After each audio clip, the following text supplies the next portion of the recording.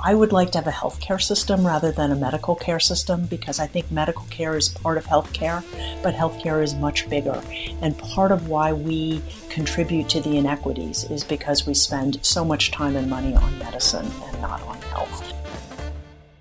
This is the Visible Voices podcast. I'm your host, Dr. Risa Lewis. Before we get started, here's a word about the Gritty Nurse podcast. Hi, my name is Amy, and I am the co-host and co-founder of the Gritty Nurse podcast, an unfiltered discussion related to health and healthcare. On our podcast, we shy away from nothing, discussing hot topics in healthcare such as mental health, social justice, health equity, women's rights, and women's health, and nursing as a profession. Hi, listeners. Thank you so much for joining. And today's topic of conversation is elderhood. My two guests are Louise Aronson and Robbie Felton.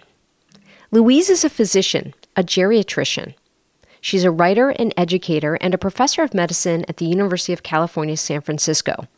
She is the author of Elderhood, Redefining Aging, Transforming Medicine, Reimagining Life. Unsurprisingly, this was a New York Times bestseller and a Pulitzer Prize finalist. She's a graduate of Harvard Medical School and of Brown University. My second guest is Robbie Felton. He just graduated Brown University, where he studied public health. He is the co-founder and CEO of Intus Care. Intus Care provides data and services to help integrated care programs improve outcomes for their patients in Medicare-managed care. You will hear him speak about PACE programs. PACE stands for Program of All-Inclusive Care for the Elderly. It's a type of home and community-based service that provides medical services and supports everyday living needs for certain elderly individuals, most of whom are eligible for benefits under both Medicare and Medicaid. Before we get to the conversation, a little story. Growing up in Westerly, Rhode Island, attending Westerly High School, and being an editor for the yearbook, I would go around town with my best friend Trish to try to get advertisements to support the yearbook. We would always go to this cluster of medical offices because, well, we had really good luck. One physician, Dr. Gilly, was a geriatrician, and he was particularly kind to us, supportive of us, and year after year took out a yearbook advertisement. All right, let's get to the conversation where we're talking about elderhood. The beauty of this book is it's not a medical text necessarily, although it's medical, it's religious, it's philosophical, it's sociological, it's anthropological, it's historical, it's even a bit of business. So, Robbie, with your lens and with the work you do, what were your thoughts as you read the book? The book to me was very topical given the work that I'm doing, working with PACE programs and a lot of these integrated care programs that are focused on like frail, vulnerable, older adults, a lot of them low income. And it's interesting watching your kind of progression through this space, working in geriatrics, understanding the healthcare system, and then seeing doctors around, like my sister's in medical school, and them not receiving the training specific for this space that's so important. Medicare is such a huge issue in terms of how can we make care more efficient, higher value. And this book touches on all of those things, and it's relevant for anyone who's going into medicine, geriatric medicine, or going into any sort of value-based care that might have a primary care or senior care lens. So, it touches on all of those things that you had mentioned. I appreciated the lens it was written from. In terms of post-book policy and progress in healthcare, are there any things today that get you really excited about the future of senior care and so on? Traditionally, there's been sort of geriatrics, which is focused only on the frail, and there's been this sort of let's delude people into thinking we can cure aging and help them live forever, which is a multi-billion-dollar industry. And I am seeing some movement towards evidence-based good care that promotes health and doesn't just help you once you're end stage. So I think that's exciting. There are innovative programs looking into, how do we do that better? Would I like to see a whole lot more than I'm seeing? Absolutely. but I think people are starting to at least have to pay attention in some ways. I also think pandemic was a bit of a distraction, through nobody's fault. I mean, obviously nobody wished for that, but a positive of it was that it showed the system can change really quickly when it wants to. A negative is that there's a lot of moving back towards what was pre-pandemic. And then another positive is that almost every sector is frustrated by that, except for perhaps those who benefit most from the current system. Yeah. I was struck in the book at your honesty and your authenticity, which, some people, well, of course, why wouldn't she write about herself? Why wouldn't she write her experience? But you decided to share your emergence into burnout and then your re-emergence. Yeah, well, I guess I thought about what I like best. And I'm more likely to believe someone if I feel like they're being authentic and fully honest. And a lot of people, I suppose when you create a version of yourself, whether it's a video, audio, or writing, you are creating a persona. But you have greater authority if it feels more honest, more genuine, more authentic. And part of, sort of the structural conceit of the book was taking me through my different perspectives on old age, from not thinking about it to thinking about it like essentially as a foreign country or something that had nothing to do with young me, to thinking about it in a very traditional geriatric way, to thinking that geriatrics is actually part of the problem in its very narrow conception of aging. And so once I had done that, it wasn't such a stretch to use me also as, sort of a paradigm for some of the failings of the larger system. Although that wasn't my original intent. I started out just by writing, I looked at all the sort of doctor books with their 9 to 13 chapters, each of, 25 to 35 pages. And I was like, that's what I'll do. That's what works. And then at the same time, I wrote essays about the healthcare system. And it was only when I realized they were part and parcel of the same process that it became the book it is. Yeah. Robbie and I spoke about vis-a-vis health policy and, what's happening and whose voices are being heard. You had very strong pushback against Zeke Emanuel.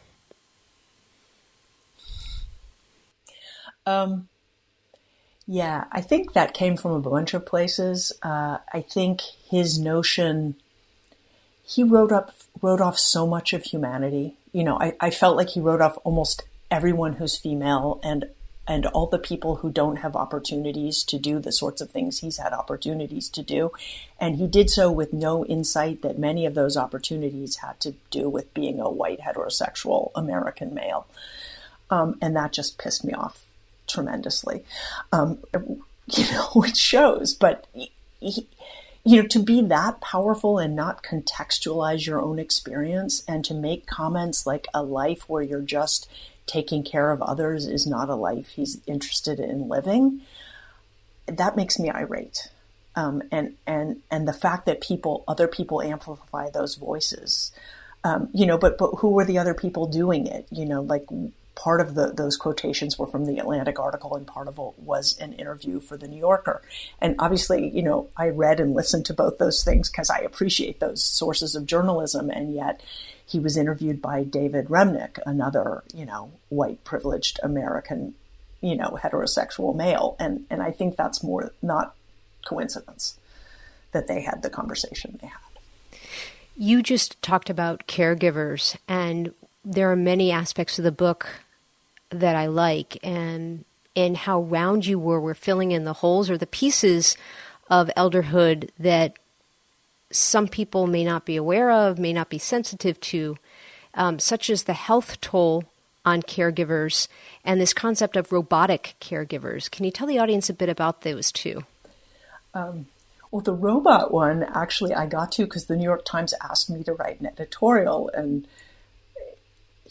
I feel like the answer to that has to be yes, of course, but my first response when I got the email was like, oh, pretend, oh, poor you. I had a pretty primitive negative response initially. But what I like about taking on challenges is that then I started to look at some of the literature, and it forced me to have a bigger perspective on it. And I got more pushback from that article than from anything else. But part of it was also realizing that there are things you can control and things you can't control. The move towards robotic caregivers we can't control, because people with a lot of power and money are going to put all that into making robots and not into actually being caregivers themselves, or understanding what it really does to people, or paying the people who do it, right? Because there's the people who invent those robot caregivers who come from certain demographic groups, and the people who do most of the caregiving who come from very different demographic groups.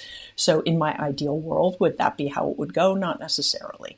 On the other hand, I felt like if those of us who understand about caregiving and care about caregivers could weigh in on it, if we pretend it's not happening, they're going to do it in ways that may not be that will not be optimally helpful.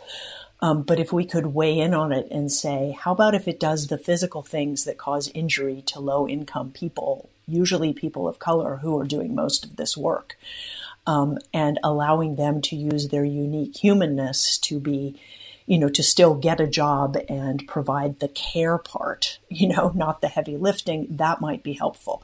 How about if we do it to preserve the dignity of those who need care, such as, wiping your own bottom or getting help to do that? So that was how I got into the robot caregiver. In PACE, what we've witnessed is the more time that clinicians and caregivers, social workers, case managers, RNs, care coordinators, the more time they get to spend with the patients or the members, the better the outcomes will be. So one of the things that we aim to do is reduce the amount of time that they have to spend on some of the more mundane things that aren't actually involved in improving the care for those individuals. Like the administrative burden is terrible. The fact that people have to pull reports and so on just to have an understanding of the patient from I'd say like an objective, like whether it's coding or what conditions this person has, perspective, like it's terrible. And we want to ensure that people have as much time with the individual as possible. And it kind of ties into what you were just hinting at with the, like, even robots. Like if a robot can take away some of the aspects that aren't actually personal or humanistic, so that we as like a caregiver could spend more time with the loved one or the patient, it improves like the livelihood, or it decreases the burden that it has on caregivers and increases the amount of time we can have human to human interaction. Before you went to college and you were spending time with your mom and doing the home visits, was there an aspect of that toll that you saw on caregivers? So honestly, I first experienced the caregiving space, or just healthcare in general, through my mother. Like, she was a geriatric social worker, and she would drive me with her. I'd ride with her. We'd go to across like Detroit, Ann Arbor, like throughout Michigan, like the kind of southeast portion, and I'd be in the home with her. And even to this day, like, I still have delivered meals with her, like going inside of the patients or cases, like their homes. And like prior to that, I like hadn't had any experience caring for a grandparent. Like, I have grandmother who relatively young, so haven't had that experience with her yet. But I definitely had the kind of hands-on experience seeing what it's like being in someone who's low income. Like, they don't have the resources to keep themselves healthy for the most part. Like, and it's very sad to see, but it's made me passionate about being able to help them, like, better have access to high quality care. Yeah. So, Louise, you have seen both in the inpatient and the outpatient setting the health toll on caregivers, and what really stands out to you? I think there's so little supports we have, there's so many imperfect systems, but we have universal child care, and we don't really have universal elder care, even though it's a fairly universal experience. Some people don't have the opportunity to live into old age, but most of us do at this point. And so there's a lot of knowledge that people don't get. There was an article in JAMA, I want to say maybe 2018, that showed that about 7% of family caregivers got any training. And so then you don't know there's equipment that might help spare the physical toll on you. And the physical toll also comes from the stress of feeling alone with this huge responsibility. Now, we shouldn't make it all bad, because there's also a decent literature on how it gives people a sense of purpose. And that's actually a wonderful thing at all ages, and particularly for sort of same age, older caregivers, it can make a big difference. And a sense of cultural belonging in certain traditions. Immigrant communities will often have that it is a duty and a service. There's some interesting data on African American women also getting more positivity than people from certain other groups. So it's not all bad, but physically it's hard to do unless the person you're caring for is little. And we know much of the time it's a smaller female caring for, someone else, and sometimes a much larger male. I've seen people whose own health deteriorated because they couldn't leave the person to go get the care they needed. There's nowhere to leave them, or a person you would trust to do that work for you. That's a social failure to my way of thinking, given how near universal the challenge is. Yeah. One of the first stories you share in the book is you are a child and you are at summer camp and you have appendicitis. What happened? Well, the nurse kept thinking I was 9, and she kept thinking I was just homesick or something. And then it got much worse, and I started sort of vomiting and fainting. And my cousins, who were 10, 12, and 14, I can sort of remember them in a little line saying, "You have to take her to a doctor. You have to take her to a doctor." So they did. They took me to a doctor. And I remember lying there, and the nurse on one side and the doctor on the other, and he put his hand on my abdomen. And his face changed, and I didn't really know what it meant, but what it meant was my appendix had ruptured and I needed to go to the hospital. But the nearest hospital was sort of through the mountains, and it was a heat wave. And so they put a mattress, and this was the early 70s. And it was an old station wagon I was in. And so bump over the mountains we went. And I hallucinated. I just remember seeing, why would there be that on the roof? Because you're young and you don't really know. But then I got there and they took good care of me. Although it was early enough in time that my mother wasn't allowed into the hospital when she arrived. She had to wait for visiting hours. And now we allow parents to be with children.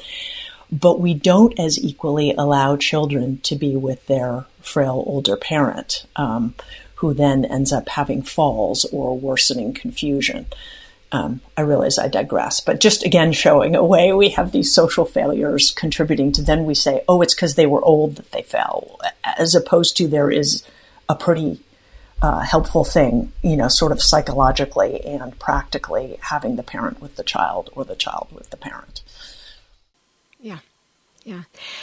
In preparing for the episode, not only did Robbie and I read the book, we chatted a bit, and I watched all your little media tags on your website, and I noticed you were on Good Morning America and on the Today Show, and I feel the receptions were different on each of those.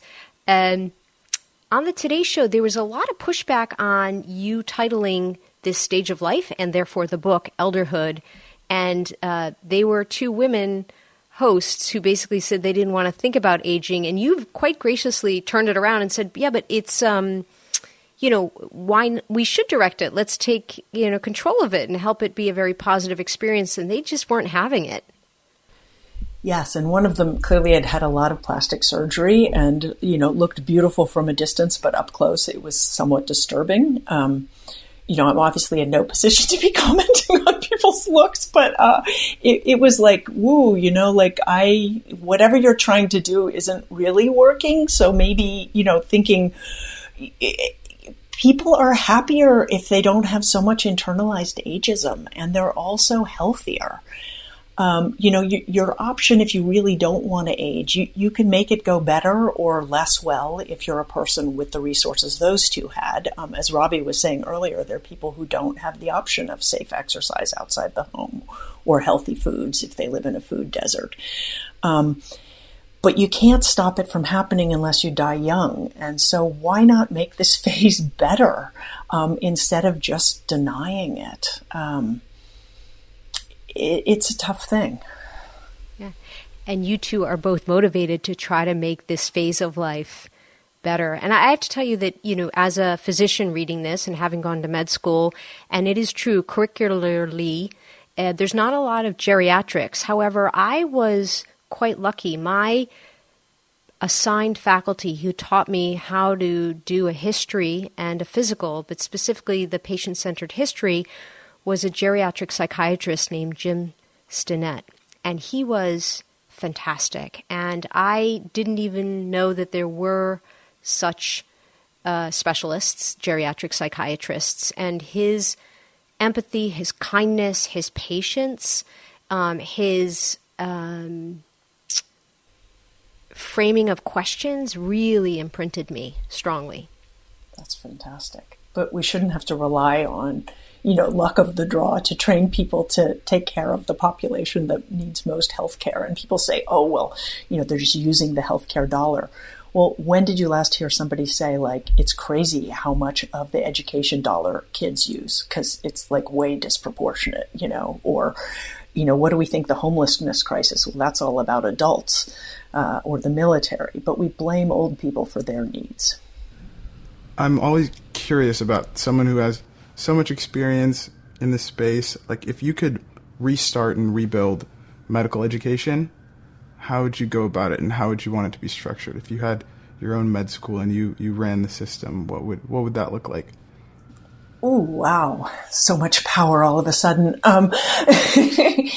I think we hold stuff that's been done for a long time to a different standard than new stuff.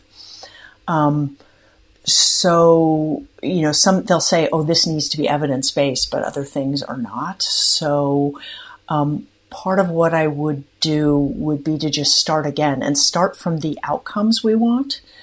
So we want compassionate people. We need people with a range of skills and interests to care for different populations and with different degrees of, more relationship-centered specialties and more procedure-centered. In terms of age, I just think we have a system that is largely focused on people between the ages of 20 and 60, and I would make it either so that you covered all, but maybe more so that as you went through either what's normal or what is pathology for each organ, disease, whatever, you would consider the range of childhood, the range of young adult versus middle age, the range of elderhood, so that we would see all people. And then I would do that similarly across gender identity. Race becomes more difficult here because it's so tied into socioeconomics. And it's very, it's country specific, but also not. And so I think we introduce more in terms of economic levels and opportunity levels. And I'd have to think more about how we can do that. I would also try and produce people who are excited about the areas where we need more clinicians. And so a big part of it would be that people don't have to pay for their medical education. There can be service on the other end, but, when you finish, if you come from nothing and you end up with $200,000 in debt, you're going to want to be an orthopedist or an ophthalmologist. And that's not, we need some good people in that area, but it's not really what we need. I would also have a lot more of sort of ethics and sociology and those things. And people say that isn't medicine. And I guess my answer to that is I would like to have a healthcare system rather than a medical care system, because I think medical care is part of healthcare, but healthcare is much bigger. And part of why we contribute to the inequities is because we spend so much time and money on medicine and not on health. So probably they'd need some economics also, which I'm not very good at. You might have noticed in the book. But yeah, a restructuring and a grading system also that values how you do teamwork and how you relate to people, all those sort of so-called soft skills, as much as your ability to excel at a standardized test. I mean, I could go on and on. Those are my off-the-cuff thoughts, but it's really about incentivizing the things that we disincentivize now that I feel like are critical if you're going to augment the health of people, and disincentivizing some of the other stuff, not to the point of giving it a disadvantage the way we have with primary care and health equity, but just to make it a little more of an even playing field where, if what you love is fixing bones, have at it, but you're not going to get paid 5 times more than a pediatrician or a psychiatrist, because what they do matters equally, at least. Amazing. No, I mean, I think that's an amazing perspective on flipping the system to make it better quality care, also more equitable care across the board, more accessible. What a great conversation. And Louise, Robbie, and I had a really good time speaking about the book. Robbie and I agreed it was a fantastic read. And I'll be honest, audience, long books are not my fave. And in fact, I really like that feeling of accomplishment of a shorter book. This book is so well written, and it really does approach elderhood from all different angles, that it is inspiring, it is a positive take on that stage of life, and well, I cannot recommend it enough. That's it for this week, audience. See you next time. The Visible Voices podcast amplifies voices both known and unknown, discussing topics of healthcare equity and current trends. If you enjoyed this episode, please rate and review us on Apple Podcasts. It helps other people find the show. You can listen on whatever platform you subscribe to podcasts. Our team includes Stacey Gitlin and Dr. Giuliano DePortu. If you're interested in sponsoring an episode, please contact me, Risa@thevisiblevoicespodcast.com. I'm based in Philadelphia, Pennsylvania, and I'm on Twitter @Risa E. Lewis. Thank you so much for listening, and as always, to be continued.